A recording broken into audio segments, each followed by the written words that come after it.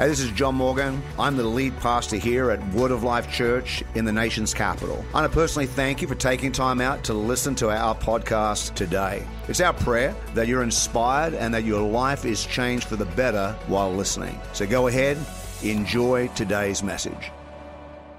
I don't know if you've ever had your confidence challenged. And I'm not sure that there's anywhere quite like a crosswalk to have your confidence challenged. That you go up there and, it has the red hand that you can't cross, and so you push the button and to change the light. And then inevitably, somebody's going to come right after you, having seen you push the button for the light, and they're going to take one look at you and one look at the button, and then they're going to go and push the button for the light because they don't feel like your pushing of the button was a good enough pushing of the button, so they have to re-push the button to undo the problematic pushing of the button that you made. It's like, what's wrong? Was my button pushing inferior? I don't want that to happen, so I hog the button. I'm that person that just stands there, boom, boom, boom, boom, boom. Wait. My only time to be a rapper. Wait. I'm just trying to beatbox. Wait. I don't want anybody coming and wait. So you push the button, and it doesn't matter how many times you push the button. The little man in the thing is going to change the light when he feels that it's the right time to change the light. And there are only two options: wait, walk. Wait, the little red hand, walk, the little white guy. Only two options. That's all you get at the crosswalk. But it's powerful because it can take you from one side to the other. When Jesus launched the disciples into their future, he came with just two simple commands: walk and wait. Walk, go, wait, stop. Two commands that he gave to the only church. We pick up some of that here in verse 16 of Matthew chapter 28. Let me read it to you again. The 11 disciples went to Galilee, the mountain to which Jesus had directed them. So now they're on this mountain. Jesus told them to get there. They're waiting there. And when they saw him, they worshiped him, but some doubted. Jesus came and said, "All authority in heaven and on earth has been given to me.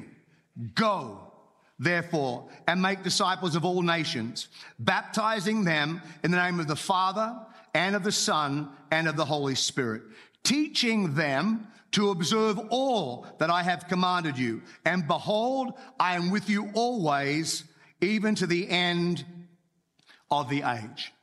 Now, in this moment, on this mountain, in this discourse, in this passage of Scripture, Jesus is not addressing a group of supercharged saints full of faith ready to flip their world upside down. That's not who he is addressing. He is addressing post-crucifixion disciples. And to be honest, this is a pretty motley crew. You've got Peter, probably arguably the strongest, most opinionated, trying to get out there sort of guy. We have him where he has passively just denied Jesus openly. We know that some of the disciples fled at the crucifixion. Many of them hid because of fear of the Jews. Some went back to their own times of work. We know that some were doubting. Even now, in this passage of Scripture, where Jesus has called them onto the mountain and he's talking to them, many are believing, but the Bible says here that some doubted. They cannot comprehend. Now, you would think that after 3 years of personal training that they had received side by side with the Savior, they would have made it. But when push came to shove, they faltered when tested. They failed when they were under pressure. They gave up when it was their greatest opportunity. It was almost like they were standing there and the big red hand faced them and said, "Stop, we're done. No more. This is over." But then Jesus came to them. Everyone say, Jesus came to them. Jesus came to them. The light is about to change. Jesus is about to challenge them to take big, bold steps of faith. Jesus is about to challenge them to come in as the men and the women that he'd raised up and to overthrow their world and to establish his kingdom on planet Earth. The bigness of that command to walk is contained in this passage under 4 different words, and the simple word is all. A-L-L. You have been given all authority to go to all the nations, teaching all the commands, empowered by his presence all the time and all ways. So Jesus is calling them to walk in authority. He's calling them to walk with intentionality. He is calling them to walk with passion. And most importantly, he's calling them to walk with his presence. Jesus came to them and said, all authority in heaven and on earth has been given to me. So this walk starts with authority, all authority. And Jesus said, all authority on heaven and earth has been given to me. Jesus has been given authority, and he is about to gift that authority to his disciples. And we learn here that the power of authority comes when authority is delegated to us. Jesus said, authority has been given to me. That's how we get authority. Authority is given. Understanding and embracing delegated authority is a game changer for every believer. Now, in the book of Mark, chapter 11, we see they came to Jerusalem. As they was walking to the temple, the chief priests and the scribes and the elders came to Jesus, and they said to him, by what authority are you doing these things? We see you doing these things. Who gave you the authority to do these things? Or who gave you the authority to do it? Jesus said to them, I will ask you one question. Answer me, and I'll tell you what authority I do these things. Was the baptism of John from heaven or from man? Answer me. In other words, where did John get his authority? Did he get it from heaven or did he get it from man? The Pharisees, the Sadducees, the religious leaders, they understand this concept of delegated authority. They discussed it with one another and said, if we say from heaven, he'll say, why didn't you believe him? If we say from man, then they're afraid of the people, for they all held that John really was a prophet. And so they answered and said, we don't know. Jesus answered them and said, neither will I tell you what authority I do these things. I love Jesus. He was just so smart. They're coming to him, questioning him, and he doesn't answer them. He asks questions and takes them off the track, and they can't even answer him. We need to remember that next time we're ever watching a pastor being interviewed on CNN or on Fox or all these things, and they don't answer the question like we think they should answer the question. Number one, we're not the person being interrogated by the media, but we need to answer the question with a question. Jesus just pushed it away by asking this question. Why? Because Jesus knew the power of authority. Someone has authority, Jesus is talking about, because they have been given authority. That's how we get it. All authority is delegated. Your authority to get on an airplane comes with a ticket. That's your anointing. That's your marking that says you have authority to get on this plane. And so you walk up to the gate. The gate agent looks at your ticket, swipes it, beeps it, says you can go. You go down the gateway, down the jetway. You get on the plane. You walk down there. You see on your ticket what seat you've been allocated. You have the authority to sit in that seat. You go and take your seat and wait for the plane to take off, and excited that at some point you're going to get a little tiny Coke and a bag of pretzels. But that's the authority that you've got to be on the plane. But even though you have the authority to be on the plane, the only reason that you have the authority is the airline gave you the authority to be on the plane. The hostess, the host on the plane, they have authority on you. They can pick you up out of your seat and they can move you to another seat. The captain has the authority over the stewardess and the stewards on the plane. He has ultimate authority on the plane. All authority stops with the captain. And so you are under the authority while you're on the plane of other people. You don't have the ability to go, I paid for my ticket, I have all authority. No one cares. All that you paid for was the ability to get a seat. You got that seat by being under the authority of the airline. So you are a person under authority and you got the power to fly and get to your destination because the authority has been delegated. Authority is like a red light at a traffic sign has authority. You see the red light and the authority of the red light says you need to stop. Because the red light is backed by the authority of the law. And so you stop. You see a green light, you go. You see an amber light, you speed up. Every one of those has authority to cause you to have a reaction. The crosswalk gives you the authority. When it's a big red hand is up, you don't have the authority to walk. When the little white dude is there, you have the authority to walk because you can trust the traffic has been stopped and everything is okay for me. All authority is delegated. Matthew chapter 8. But the centurion replied to Jesus, who was being invited to go and pray for his servant. The centurion replied to Jesus, Lord, I am not worthy to have you come under my roof, but only say the word and my servant will be healed. So he's saying, I acknowledge an authority over you, and you're too, I can't have you at my house. You're too big to come. All I need you to do is you have the authority, you say the word through that authority, and my servant is going to be healed. For I too am a man under authority, with soldiers under me. And I say to one, go, and he goes, to another, come, and he comes, and to my servant, do this, and he does it. When Jesus heard this, he marveled and said to those who followed him, truly I tell you, with no one in Israel have I found such faith. Can you imagine the Messiah saying that? Of all the people that I've encountered, I've never seen anybody have faith, understand spiritual dynamics like this man did. What did he understand? He understood delegated authority. Great faith is equated with understanding authority as a gift and something that is delegated.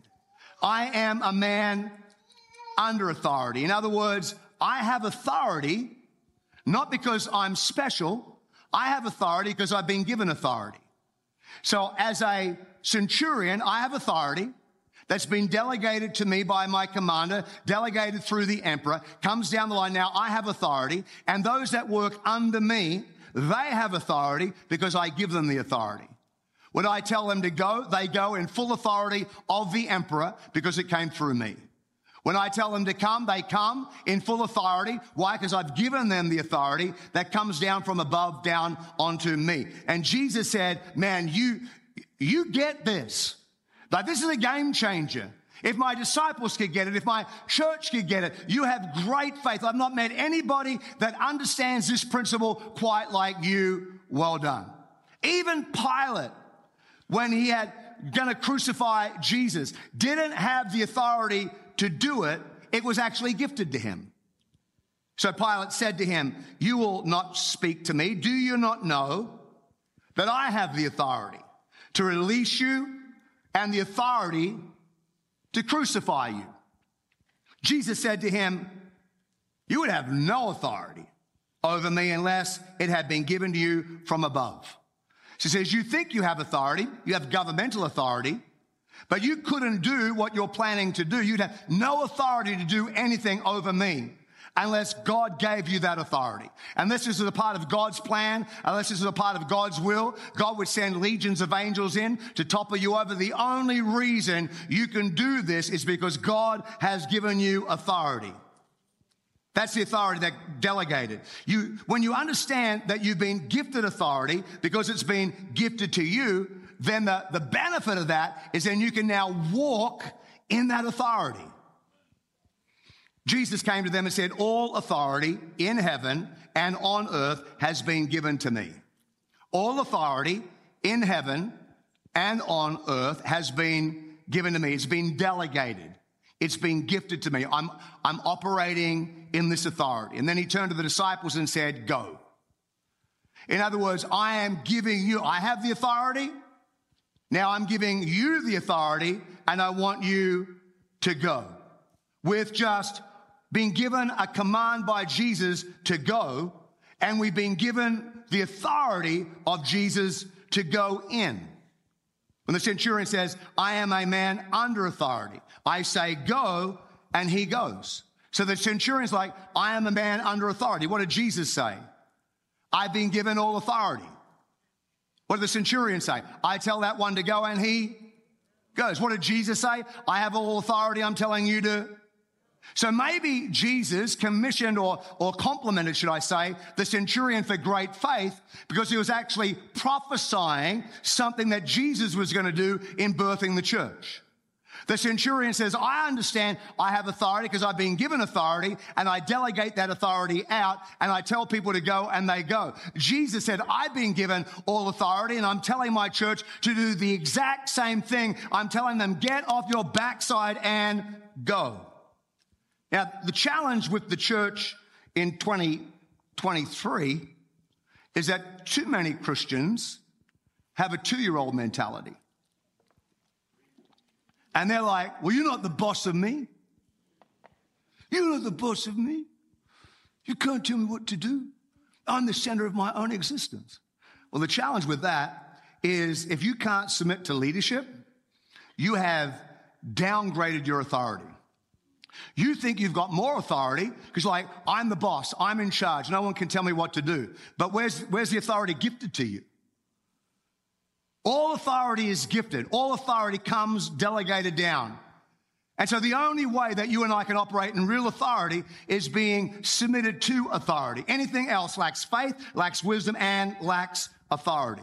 The centurion said, I am a man under authority, I say go, and they go. The centurion himself doesn't really have anything other than the authority that has been invested into him. And he's walking in that authority. And so when we walk, we want to walk in authority that has been gifted to us and invested to us.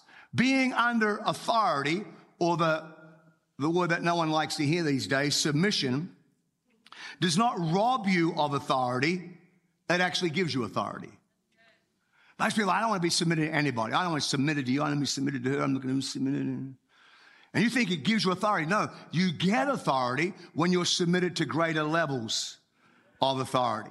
And the reality is that our authority is only tested when our submission to authority is tested. So I pastored for close to 10 years in New Zealand, had my own ministry for 3 or 4 years after that, went on staff at Champion Center in Tacoma, Washington as their youth pastor. Now I knew when I went on staff where I would be in the pecking order of authority, because I'd been in ministry for quite a while. I wanted to be a youth pastor. I wasn't hard up for a job. I believe this was a call of God. But I remember when I went on staff with Pastor Kevin, I knew what it was going to be like because I'm going to be a man under authority. I'm going to have the authority to be a youth pastor because I'm getting it from the senior pastor. And I knew how other people would see it. Because the youth pastor is not like they're in the top. The pecking order is usually like senior pastor, followed by executive pastor, and then an associate pastor, then an assistant pastor, then the relatives of the assistant pastor, then the worship pastor, then the janitor, then the relatives and the friends of the janitor, people that don't like the janitor, people that are complaining about the janitor, people that hate the janitor, ex-janitor's youth pastor. I knew I was there somewhere. And when I went on staff, I told Pastor Kevin, I've been walking as a number one leader all these years. My challenge is going to come when you tell me to do something that I don't want to do. The challenge of my submission to his authority would never be when I'm just doing what I like doing. The challenge to my authority is only going to be when he tells me to do something I really don't want to do, and my ability to submit myself to that authority. That's the only thing that gave me authority.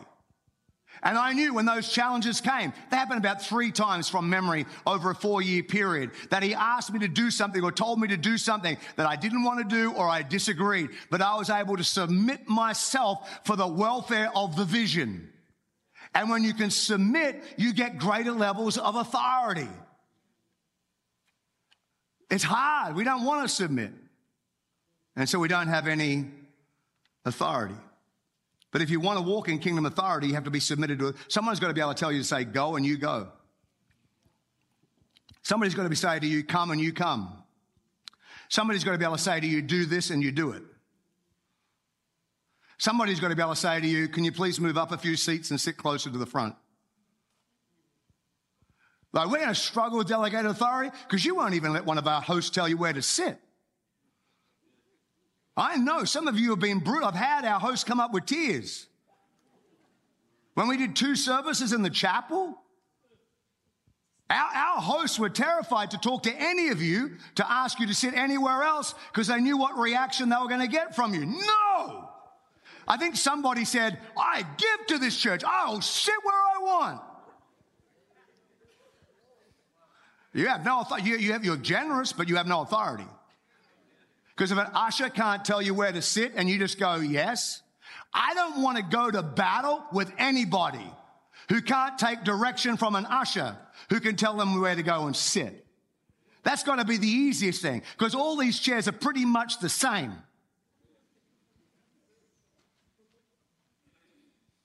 No one can tell me what to do. Well, you're not going to have any authority. We are in a dangerous place if we can't identify someone who has authority in our life.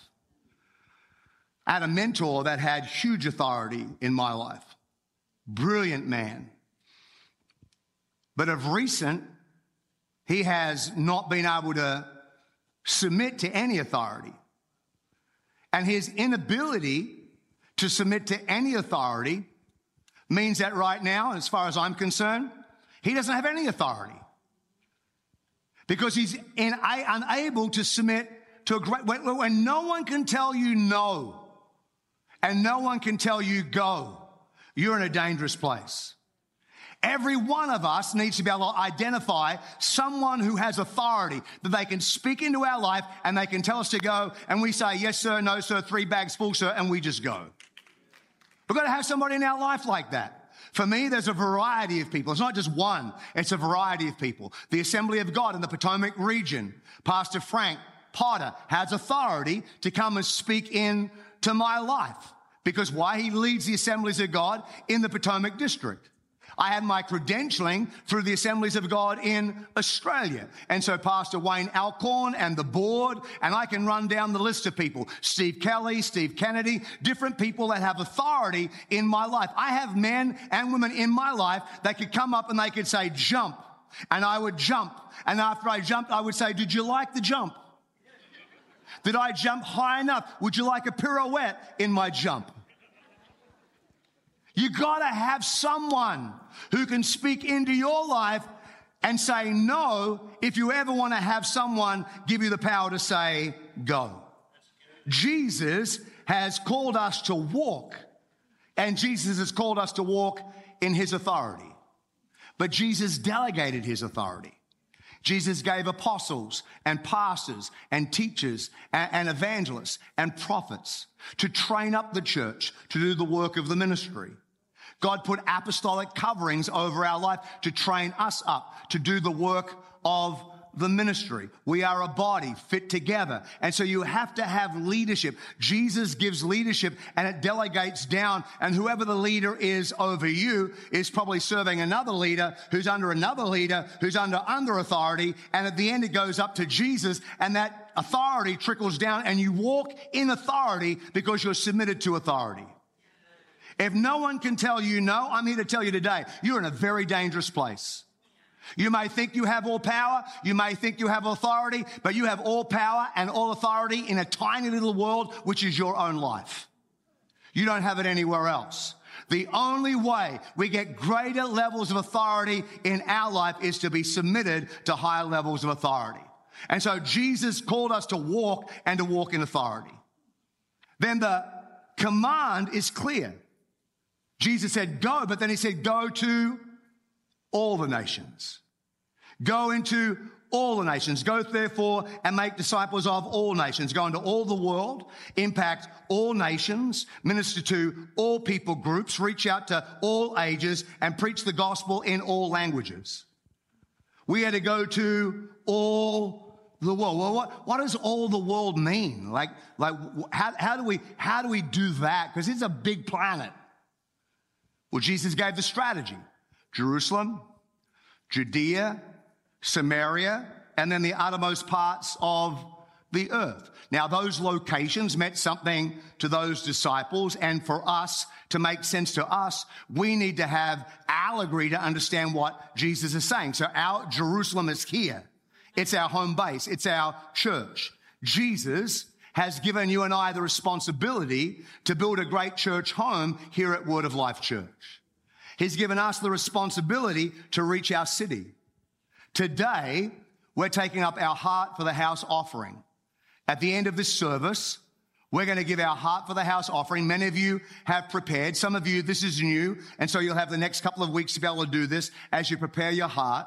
And you should only do what you feel like you can do, what your faith says you can do. Should never be manipulated, should never be forced, should never be pressured to give. You should make a conscious, deliberate decision. That way you can give out of generosity and not out of grudging obligation. But at the end of the service today, we're going to receive that. Many of you are already prepared. You can give cash, or you can give a check, or you can give online, and we're going to pray over your giving. That Heart for the House offering is our once-a-year offering to do things here at Word of Life that we couldn't just do on our regular tithes and offerings. We do a lot of things. We pay the power, we do a lot of renovations, we do a lot of upgrades as the year goes on, but there's certain projects to make our house look fantastic that we can't do in regular tithes and offerings. You're sitting in seats right now on carpet in an auditorium that was a result of people last year giving generously to the house so we could upgrade this level of the auditorium. We have a vision to upgrade the balcony. We're growing. We have 2 services. First service a bit like this, quite full. We're starting to get to the place where we would need our balcony. For sure, if we ever did one service and combine all of our 4 services that happen on a Sunday morning, we'd spill into the balcony. So at some point, we're going to need it. We're renovating that right now. So that's a project that we have on. We want to pour money into our children's facility. Our children need some of their auditoriums renovated and upgraded. They've got stages that have been there for years. We need to destroy them and build them brand new stages and let our children know we love you. You're valued. We want to build a great place for you to have church. Anybody want to build a great place for our children to have church? Our parking lot needs some loving attention. We need lights out there at night. Any woman that's been out there at night would know what I'm talking about. And even some of you men that are afraid of the dark. We need to upgrade that. And then our parking lot needs help. That's a really big project. And I'm not sure that we can just do this with one Heart for the House offering, but we can at least begin the process to be able to renovate our parking lot. We've patched it up. Christina's been out there with a bag of tar, just filling holes in, some super glue and whatever. We need to redo that. Why? Because we want people to drive onto this parking lot and feel like we value them. We value. Listen, man demands excellence, but God deserves excellence. God deserves our best. Our church is 75 years of age. And we're just beginning right now. Abraham was 75 years of age when he began his journey. We are 75 years old this year. We're just beginning our journey. God has spoken to us and told us, do not settle, do not camp here. Use this as a platform to launch into the future. God has given us a spectacular building on a brilliant property in a strategic location. He has set us up to win our community. It's your and my responsibility to build God a house that people can flood into and get saved. Lives can get turned around. People can get their faith resurrected or receive faith for the very first time. This is our responsibility. It's our responsibility. to receive the heart. Is there anybody, is it just me? Am I the only person Am I the only person excited? Have you got faith to believe? Anybody got faith to believe God can do something great? How many people can believe God to do something great? Come on, why don't you tell him right now, God, I'm expecting you. See my friends saved. See my neighbors saved. See my children saved. See my grandchildren saved. This is our Jerusalem. Then our Judea is the wider area of our church. Jesus has given us responsibility to reach out to our wider community. Word of Life Christian Academy is our school to provide Christian education to our community. We have our Business Leaders Network. Derek's been helping me launch that, where we can raise up business leaders in the community and facilitate the dreams and visions they have, and to raise up kingdom builders. And so we want to prosper our city by teaching them the word of God. And we're praying for God to give us opportunity to do that. We want to minister to the broken in our community. Well, I have a burden. I say, God, I want to build a great house and I want to have great church. But I don't want to just have great church and not do what you've called us to do, and that's minister to the poor, minister to the broken, minister to the hurting. So God, use us. June 24, you would have seen it on the church news. We're doing our first Hope Expo. It's on a Saturday morning.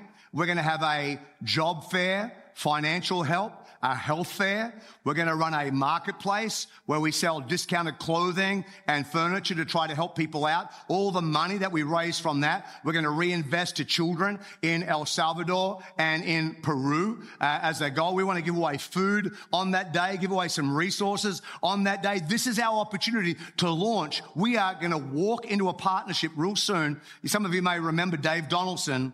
Dave Donaldson heads up CityServe. And we've been working with Dave to set up CityServe out of our church to become a pod that can minister to needs in the community. How it will work is you'll have an app, and you maybe have a neighbor that needs a bed. You'll go onto the app. You'll see what we have in supply. You'll let us know. I have a neighbor. They've just moved in from Ethiopia and they have no furniture. Do you have a bed? We can go on the app. Yes, we have a bed available. Call you. You pick it up. You take it to them. You bless them. You become the hero. Either way it works out, we need to do something to help the poor. We need to do something to help those that are burdened around us. This is the commission of God. Jerusalem, Judea, Samaria. We support Chi Alpha. We support FCA, the Fellowship of Christian Athletes. It gives us the ability to take God onto the campus amongst athletes in our community. This is a part of our Samaria Teen Challenge, should I say. We want to invest into that. This is our opportunity for our Samaria. God is calling us to raise up and plant campuses. Hopefully in the next little bit, next month or so, we'll be able to let you know of an opportunity God may be placing into our hand. I don't know whether he is or not yet, but it looks that way, that God is placing us into our hand to have a campus outside of here for Word of Life Church. And so God is doing what God said he was going to do when we got here, which is to raise us up as an apostolic center. God has given us a vision. God has given us a mandate, and God has told us to go, and we're not going in our authority. We're going in the authority and the commands of Jesus Christ. We're walking in his authority and his power. I don't know about you, but that excites me. Jerusalem, Judea, Samaria, and to the outermost parts of the earth. Maybe you're like, well, what are we doing about missions? Listen, Word of Life has been good with missions for a really long time. We have put a lot of money into the world around us and little money at home. But it's not either or. It's not like, well, we can either look after our house and not look after the world, or look after the world and not look after the house. We're bigger than that. Our God is bigger than that. If Jesus didn't intend us to go to Jerusalem and Judea and Samaria and the outermost parts of the earth, he wouldn't have told us to do that. If he just wanted us to go to the outermost, he would have said, go to the outermost. If he only wanted us to go to Jerusalem, we just go to Jerusalem. But Jesus said, no, my church is big. My church is wide. My people have vision. My people have excitement. They have faith. They believe me. And we're going to go to Jerusalem, Judea, Samaria, and the outermost parts of the earth. We're going to build a great home here. We're going to impact the poor. We're going to release ministries, and we're going to go into the mission field and see the gospel. We're still like number 17 in the nation missions giving church. We support over 85 missionaries in the Assembly of God World Missions alone. Over 85 missionaries around the world. But we also are building a church in El Salvador. We're also helping build a ministry center to train up ministers in Iquitos, Peru, to launch ministries up and down the Amazon River to take the gospel to where people have never heard it. We're going to Ghana this year and next year to start to plant churches. We're going to Ethiopia in January of next year. God is opening doors to the world, but it's not either or. It's the genius of the and. Reach here and the world. We are big enough, people, and our God is big enough to do it all. Jesus said, I want you to walk and walk in authority, and I want you to walk with intentionality. We're not just throwing stuff up and hoping that God will catch it. No, we are walking with vision. We're walking with intentionality. We're believing that God will use us to do what God said he's going to do. The strategy, the focus, the passion to change the world comes with the verse that Jesus said, I want you to teach all the commands. Look what it says here. Go, make disciples, baptize them in the name of the Father, Son, and the Holy Spirit. Teach them to observe all that I have commanded you. Go into all the world, he says in the book of Mark, and proclaim the gospel to all of creation. So once we understand what the gospel is, this is what we've been commanded to preach. Everything else should fall into place. Jesus said, the Spirit of the Lord is upon me because he's anointed me. In other words, I have authority because he's anointed me, and I have the authority to proclaim good news to the poor. He sent me to proclaim liberty to the captives, recovery of sight to the blind, set at liberty those who are oppressed, and to proclaim the year of the Lord's favor.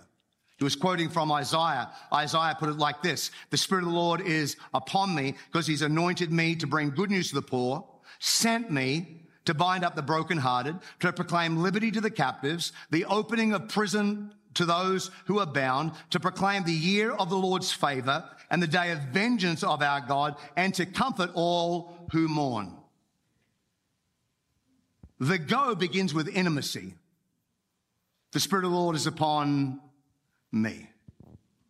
There's nothing greater than what you and I have than to have intimacy with Jesus. That's a starting place for everything. I think if you spend time in his presence, then you will get consumed with his purpose. It's hard to spend time in his presence and not come out of it with compassion for the lost. This whole reaching out to the poor came in a prayer moment when I was overwhelmed by the presence of God, and God saying, what is your church doing to help the least of these? You're doing a lot overseas. What are you doing at home? The closer you get to him, the more you get consumed with his purpose. It begins with authority. The Spirit of the Lord is upon me because he has anointed me, has sent me, has given me authority. It's in boldness to proclaim, to sound the alarm, to blow a trumpet. And it begins with understanding what the gospel is. I think most people don't preach the gospel, number one, because they don't feel like they're adequate. They don't feel like they're good enough. I'm not sure am I good enough to lead anybody to the Lord. Listen, you're not good enough. None of us are good enough. God is good.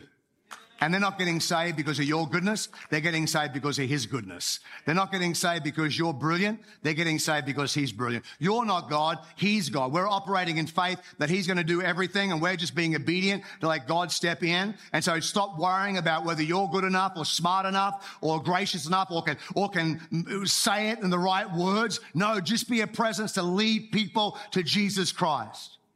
And I don't think we understand the gospel. I think most people see the gospel as some fire insurance policy. Like when you die, where are you going to go? Heaven or hell? You don't want to burn. Hell. Now, the truth is, you can be wrong about a lot of things. You can be a supporter of the Philadelphia Eagles.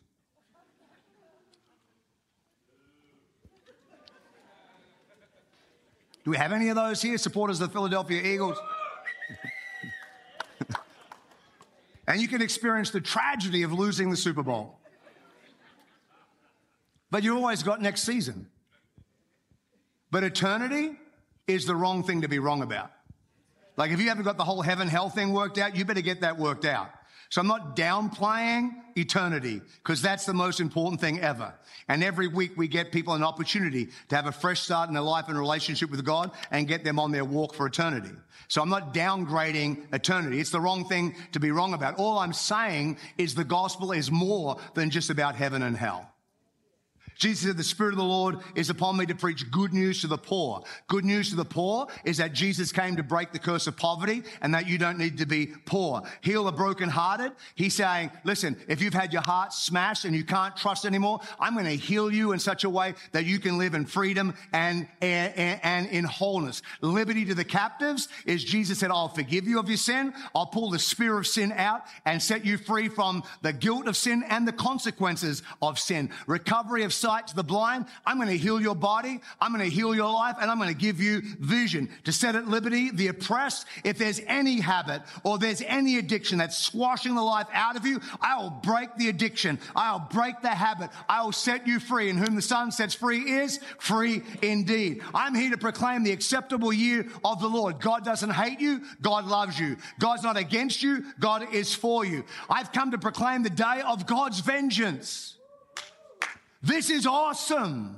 The day, what's the gospel of God's vengeance is you don't have to take vengeance on anybody. The Bible says, vengeance is mine, says the Lord. So anybody hurt you, anybody messed you up, your responsibility is to forgive them. That's hard. Now, you don't have to trust them again, but you have to forgive them. Forgiveness puts you in a place of authority over that situation. And once you forgive them, you hand vengeance over to God. While you hold the forgiveness, lack of forgiveness, you're taking vengeance yourself. But the moment you forgive, vengeance becomes the Lord's. And then comfort those who mourn. This is the gospel. No wonder Jesus said it's good news, because these are good things. They're far better than any of you are responding right now. You should be smiling. You are recipients of the gospel. You don't have to be poor. Jesus came to break the curse of poverty. You don't have to be brokenhearted. Jesus came to heal you. You don't have to be a captive to sin. You don't have to be a captive to an addiction. Jesus came to set you free. You can live in liberty. You can forgive because vengeance is the Lord. It's the acceptable year of the Lord. Jesus has come to give you life and life more abundantly. If the gospel can start in you, then it can flow out to other people. We're commanded to make disciples. In other words, I get saved, I get discipled, and now it's my responsibility to help someone else get saved and to disciple them. We're called to see people get baptized in the name of the Father, the Son, and the Holy Spirit. We're taught to command people the Word of God, to teach them the commandments. And reading the Word of God, blessed is a man who walks not in the counsel of the ungodly. How many of you know there's some pretty ungodly counsel out there right now? You don't have to go too far to hear the counsel of the ungodly, stand the pathway of the sinner, or sit in the seat of the scornful. But if you can get your delight in the law of the Lord, then that's what brings health and life to us. And then Jesus says, go. So you will receive power and you will be witnesses to the end of the earth. So Jesus has called us to walk with authority, to walk with intentionality, and then to walk with passion.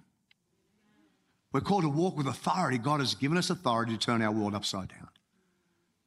Intentionality, know what we're about, know where we're serving, know what we're doing, plugged into the kingdom of God. And then with passion, knowing that Jesus hasn't sent us with a baseball bat to walk around the community and belt people over the skull and tell them what they're doing wrong. Jesus has called us to go into the community and proclaim the goodness of God. Our world is hurting. Our world is broken. Our world is lost. Our world is confused.